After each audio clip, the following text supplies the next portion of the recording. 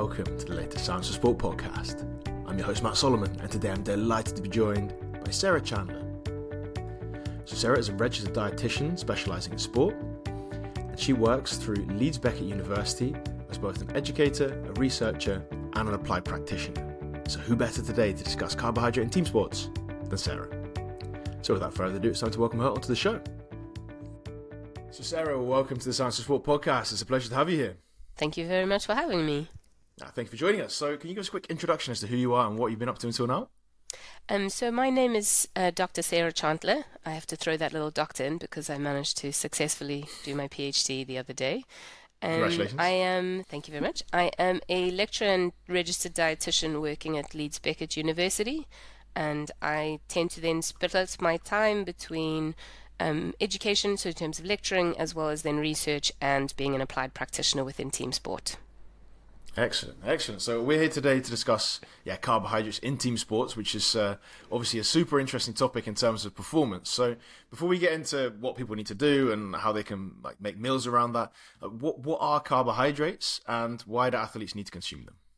So everybody needs carbohydrates, so it's not just athletes. We all need them in certain amounts at certain times. But if you think about really easily, it's a bit like Lego. So you can build them up into different foods, and most of the foods are starchy and or sweet, and they give us the energy that we need to really create the outputs that we ask our bodies to do. So it creates basically energy for us. So from an athletic perspective, what does that mean as a fuel source? So it gives us energy, but how does that work? So I think the simplest way of thinking is that the more we want our bodies or our muscles to contract and move, the more energy we need to be able to do to supply that. If the foods that create the easiest to digest and metabolize and create that energy are carbohydrate-based foods, so the more you train, the more energy you require. Sometimes also the bigger the person, the more energy you require, and that is reflected in sort of how much carbohydrate food you need to put on your plate to be able to then supply that energy for your body. And does it depend then on the type of exercise as well? Because obviously if I go to the gym and do one set of one, then it's not really burning much energy, right? Yeah, so the type of exercise is really important. So we tend to be able to use fatty acids or fat-based foods as well for energy, but we consider the idea that they have different efficiency rates or different speeds which we can use them. So we tend to find that anything that's a moderate to high intensity, we are asking our bodies to do things faster and quicker, and so we metabolize carbohydrates much faster. So the higher the intensity of the exercise reflects in then how much carbohydrate we then need to supply to ask our bodies to be able to do that. And what's the difference then between the carbohydrates which work fast and the slower versions, right? Because you mentioned sweet and starchy, they're kind of different types. So how does that work in terms of then two different types of carbohydrates? And obviously that's going to affect then when and why you would use them.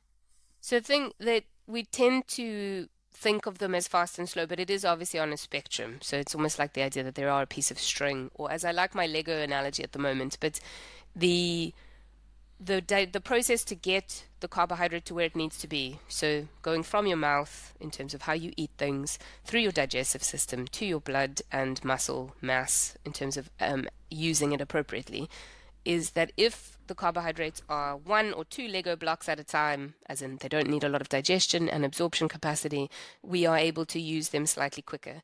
And most of those taste sweet. So our understanding of that most of them are sugary or glucose-based in terms of jelly sweets, marshmallows, a drink that has carbohydrate in it, like something along those lines.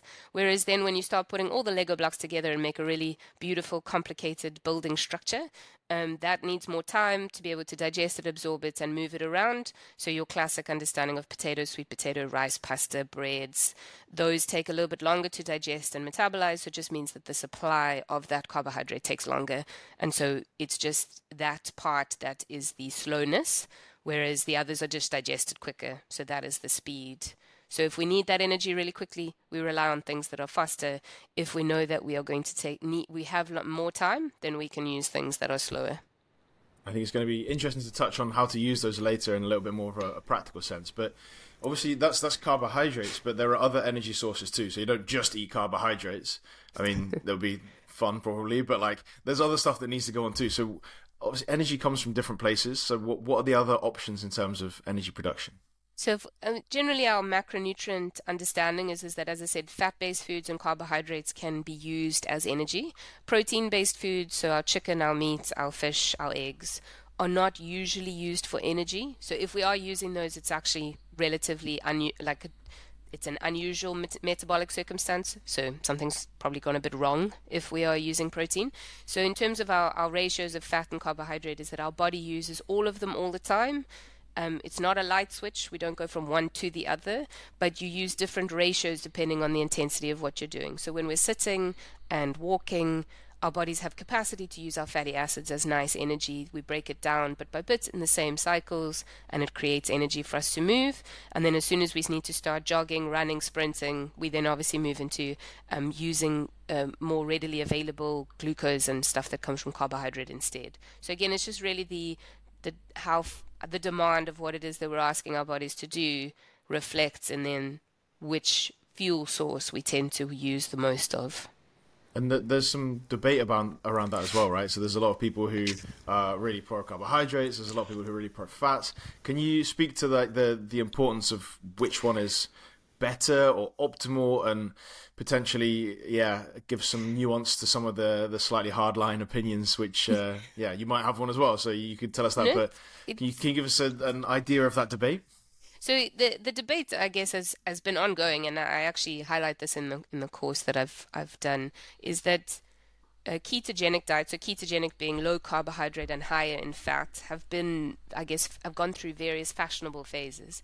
I think we're probably on about the third or fourth iteration of people experimenting with ketogenic stuff, but the main idea would be that if you restrict carbohydrate, you then really push your body to adapt to using fat-based foods more. So you can utilize more fat to then save the space that you need to use carbohydrate later. So we can store lots and lots of fatty acids and fat in our body fat stores, but we can only store a certain amount of carbohydrate in our muscle glycogen. So if we think that that's a capped or a limited source of fuel, then we obviously would really like it if we could find another one, or another battery basically, to supply that extra energy that we might need, especially in endurance sport. The difficulty is that, as I said, it's not a very efficient transition. So the research generally has shown that as soon as you need to sprint, as soon as you need to respond, so if you think about a Tour de France or a type of event where you need to suddenly put in a kick or a sprint capacity, you don't have the capacity to really do that if you are only trying to rely on fatty acids as your fuel. So the idea then that you can put both together, so adapt by increasing your fat oxidation, but also being able to use carbohydrate because you've supplied it before you compete. That's sort of this enigma of the perfect idea that you can use as much as you can of everything. It does still seem to cause sort of problems where if you go too far to the one way, so if you restrict carbohydrate too much, you tend to then create other problems. Whereas if you then don't restrict enough, you don't necessarily get the fat adaptation. So I think it's one of those things where if a person wants to go down that route, I would generally recommend doing it with a nutrition professional in the view of the idea of finding the best solution for that athlete. But it generally seems to only be mostly fashionable within endurance or ultra-endurance sports rather than in team-based sport. Because in team-based sport, you don't necessarily ever sit in that low training, low heart rate, low intensity zone very often. That's not the most concise way of explaining that, but hopefully no, but I think it's an interesting way of looking at it, right? So when your sport maybe demands different things, then you need to have different options available. I mean, when you mention that, like obviously intermittent sports, team sports, they have a different energy demand. So is that energy demand then higher per minute, for example, than endurance-based sports? So you need to consume more for those intermittent-based sports because of that sprinting, or does it kind of equal out because of the endurance like hours that you would be doing? You probably find that actually it's a really interesting question that we don't always know that for each team sport. So team sport-wise, probably the one that's got the most research is football or soccer, whereas other team sports have a lot less around what are the energy demands and what does that actually translate into. But I think if we're thinking of rules of thumbs or just general guidelines, is that if you think of the amount of time on feet and the amount of time running, which we can sometimes then assess if we're using GPS or if we're looking at amount of time played, you can kind of equate that back into a level of a moderate to high intensity endurance type framework. But I'd say that that's a good starting place. And then after that, obviously, to adapt within the nuance of what the athlete needs, what the athlete feels, especially things like, say, congested fixtures or repeated matches within a tournament, that would immediately start exaggerating sort of how you might translate that. Whereas if it's just a one-off game on a Saturday and you know Sunday's a rest day, then that might change how you would perceive like how much you actually need for that game. I mean, that's a really interesting insight. And how do things like body weight play into that as well? Because I think you mentioned earlier like different sizes of people, but like, I mean, you've got in football, excuse me, you've got a winger who's maybe 65 kilos and what is that, 5'5", 160 centimeters, whatever, I don't know, 155 centimeters, and you've got a big centre back who's 100 kilos of muscle and 6'3". Like, how do you then estimate the difference between those two? Because one person's going to have, I imagine, less, and one a lot more. So I guess that's part of the interesting sort of, I imagine it a bit like a music soundboard where you're pushing the buttons up and down. So you're always tailoring something towards exactly that. So size definitely makes a difference. But if you imagine that in that football game, the winger will probably cover more distance and more high-speed meters compared to the central defender. So you might end up the fact that even though they're smaller, they end up with similar actual absolute volumes of requirement. So say we're talking about a carbohydrate drink. They might end up drinking the same amount because the one needed more per minute of activity, but he covers less ground than the winger who ends up running more. So he needs more relative, but then it ends up translating to about the same amount because he's smaller. So that's part of the fun puzzle that is solving sort of requirements within a team, because everybody's different, but at the same time, you're also in a team environment where you have to then make sure that you're catering for as many people as possible without trying to then spend all your time individualizing everything all the time. So it's a bit of a puzzle to solve, which I generally enjoy. But I think the definite part about size is more just that when we think about carbohydrate from an eating perspective, from a day-to-day, obviously we normalize that to size, or we adjust it to size. So we do everything per kilogram. If we're doing during exercise, we often find that we actually don't adjust that for size. So it's an interesting place in terms of the recommendations are just blanket for during exercise based on our ability to absorb and actually oxidize carbohydrate. And everyone is then equated to being relatively equal. But it is still useful to think that size will still play a role. And when we're talking about recommendations, then what are the carbohydrate recommendations for team sport athletes? So you've just mentioned in game, in competition, in training, and then obviously out of game, competition, training. So can you take us through the out and then the in versions of that, and then potentially sum that all together for what someone might need? So in terms of out, the clearest recommendations is we sort of think of a day-to-day stuff. You can look at let's think of a moderate, like a person who's doing maybe between an hour and 2 hours every day in terms of team sport activity. So maybe not an elite or a full-time athlete, but somebody who's at a high level. That usually would look at somewhere between 5 and 7 grams per kilogram per day in terms of total carbohydrate. That's then split across meals. But that will change based on what the training volume looks like for the day. If we then think specifically to scenarios in terms of pre or post, those also have a guideline that you can use as a baseline. So this is where life gets really interesting. So the pre-match meal, so if this is from a competition perspective, could be 1 to 4 grams per kilogram. But you imagine that range is enormous. So anything from 1 gram to up to 4 grams per kilogram is a huge change in what the size of the meal might look like, depending on the sport, the duration of the event, the opportunities to fuel. So it's a huge variety of outcomes that you can get there. And in terms of post, the idea is that you have to then, again, look at refueling and resupplying all the glycogen. So that has its own guideline as well. But that then, again, complicated by appetite and all those nice things. And then during exercise, the guideline's 30 to 60 grams of carbohydrate per hour. But we know that there's endurance athletes now that are anywhere up to 90 to 100 grams an hour. So that is definitely changing the idea of that ceiling and what we can actually get in based on the preparation and how it's how it's packaged. So I think that if you look at all of that, you can imagine that quite it can go the range basically. Sorry, It's okay. try that again. The range ends up being really big, and so I think that that's where the guideline are really only a starting point, and you have to then tailor that to the athletes and what they are eating, what they can get in, what their appetite looks like, and what they really feel like they need to push and benefit their performance. So with that in mind, then, I'm interested to hear from you how you would go about doing that. So with those recommendations, obviously, you've got then a team sport athlete in front of you. How would you go about tailoring that person's nutrition to make sure that they're fueling for performance? So I often find I start at the idea of what we're doing pre and post training or pre and post competition, and then work outwards. So if I'm working with an athlete that I've just started with, a lot of the time there are always lots of things that you can work on. But if we look at pre and post, so starting with a really good pre-training snack or pre-training meal in terms of, again, moving towards a guideline of how much carbohydrate is in there to reflect the session. So if the session is 60 minutes, 90 minutes, 120 minutes, depends what they're doing in that session. Again, is it just technical, tactical? Is it mostly running? Is it mostly set plays? Depends on the sport. How do we then decide on what they are eating? Do we need to increase it, change it? What does that look like?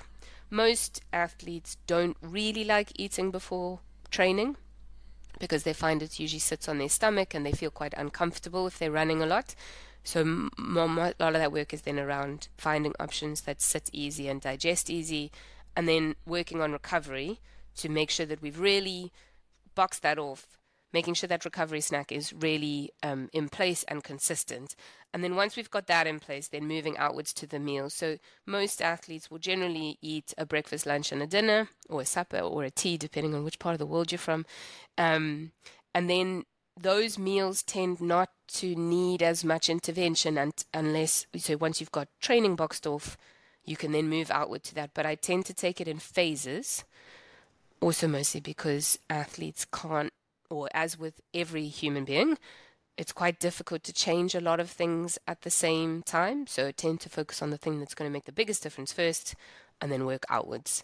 And then tailor it also then to, again, to how the athlete feels. Do they feel energetic? Has anything changed in terms of body mass or body mass responses?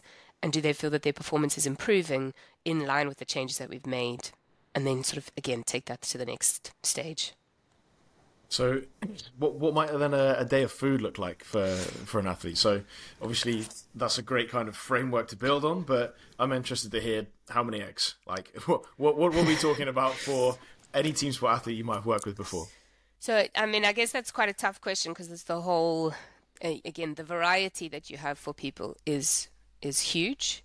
So, but if we did think of a classic sub-elite high training athletes in terms of maybe a 1 to 2 hours a day with a rest day, you probably find that we usually do cereals at breakfast, so an oats, a porridge, a cereal.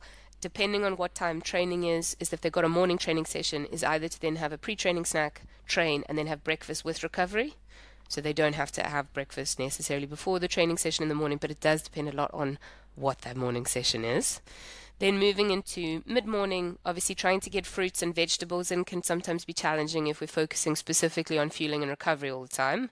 So sometimes the options in terms of a 10 o'clock C's or an 11 Z's, again, depending on your language with your athlete, might include something that's got a bit more nutritional density from a micronutrient perspective. Then lunchtime, again, starchy base, so a sandwich or a rice meal or a pasta meal with some sort of protein source with that. So using any of the plant or animal-based proteins, legumes, eggs, chicken, etc. Then moving into the afternoon, often if you've got a second training session, you'd have a pre-training snack, which then might also include your fruit. So again, doubling up with your nutrient stuff. Then allowing them to train in the afternoon, recovery snack, post-training, moving on to your evening meal, and then depending on the ability to get that volume in, looking at that last eating opportunity before bed, which I usually like doing dairy-based things. A lot of the time, one, because that's easy, but two, because we know that some of the evidence sort of indicates that a dairy or that type of composition of micronutrients and macronutrients is quite good for sleep and for repair overnight while the athlete is sleeping. So all of that sort of in a picture, but you can imagine we can't necessarily increase the eating opportunities over and above that. And then if we go to the next level in terms of the volume that we're doing, obviously then starting to add carbohydrate fluids, more fluid-based things to add in extra energy and extra things. But for team sport athletes, you usually find that that is sufficient because they don't tend to need to do more training than that. Because time on feet and gym and stuff, you're unlikely to get more than 3 hours a day, even in those sort of professional spaces. Yeah, so it's based on what they're doing as well as what they need as a person, right? Yes, 100%. But and I guess that's looking at all the things. Now you're looking at eating pattern, so the timings, fitting it around training, making sure that they feel comfortable to have different things around their training sessions, what time their training is, the style of training. So obviously gym, you might need less of a high intensity input, depending on if there's any conditioning in that gym session. If they're doing a huge field or running technical session, you might want to change the volume of the snacks that you're looking at because of the session style. And then again, everything has to accumulate to the idea that that whole day suffices for that level of training and what they're doing, and then just topping it all to like try and also make sure it tastes nice, that they can prepare it all, that they can get it all in. So it does end up being quite a lot of work, which is why often you find that athletes can struggle to get it all in, because it's a lot of prep, a lot of time, and a lot of food sometimes as well. I can imagine that's why a lot of professional clubs look after the players well, give them some food to go home with, or absolutely. I imagine at the top levels there's some professional chefs in their houses making food for them, and if you've got the money for it, then it's great, right? Yeah, exactly. That's the joy of top level, specifically football. Most of them will not be the ones in the kitchen. They get full food supplied at the grounds, chefs, menus all tailored to what they need. So it's amazing. I think that when you've got those opportunities, that's amazing. I would probably say that 80% of our athletes don't get to do that. So it's just figuring out all the different things around that just to make it get as close to what we need as possible. Absolutely excellent. So Sarah, massive thanks for your time and effort on today's podcast. I've really enjoyed it. Where can people find a little bit more about you? I tend not to have a great social media presence at this point, but I am on Twitter, just Sarah.Chantler or Sarah Chantler. And then I have an Instagram that is quite fun. It's called Food Ninja. _ZA, just to really bring home the part that I'm from South Africa. But I tend to find that unfortunately if this I work with my athletes, so the social media stuff is just anything that's interesting on the side. Excellent. So massive thanks, Sarah. It's been a pleasure, and I look forward to speaking again soon. Thank you very much. Cheers. And that's it. Once again, a massive thanks to Sarah for all of her hard work on today's podcast. I really appreciate it. I'm sure you do at home too. Before you leave, I want to point you in the direction of the Science of Sport Coach Academy. And the Coach Academy is an overgrowing library of sports science courses broken down into bite-sized chunks. So that means you can fit it in and around your busy coaching schedule. So if you've enjoyed today's podcast, you can get yourself into the Coach Academy completely for free for the next 7 days using the link in the show notes, where you'll receive full access to all of those courses and of course a certificate of completion every time you complete one. And if you have enjoyed today's podcast, it would obviously be fantastic if you could recommend us to a coach, a colleague, an athlete or a friend. That means that we can keep bringing the best possible guests and the best possible content. And that's it. Once again, a massive thanks from me and Matt Solomon for Science of Sport, and I'll speak to you next week.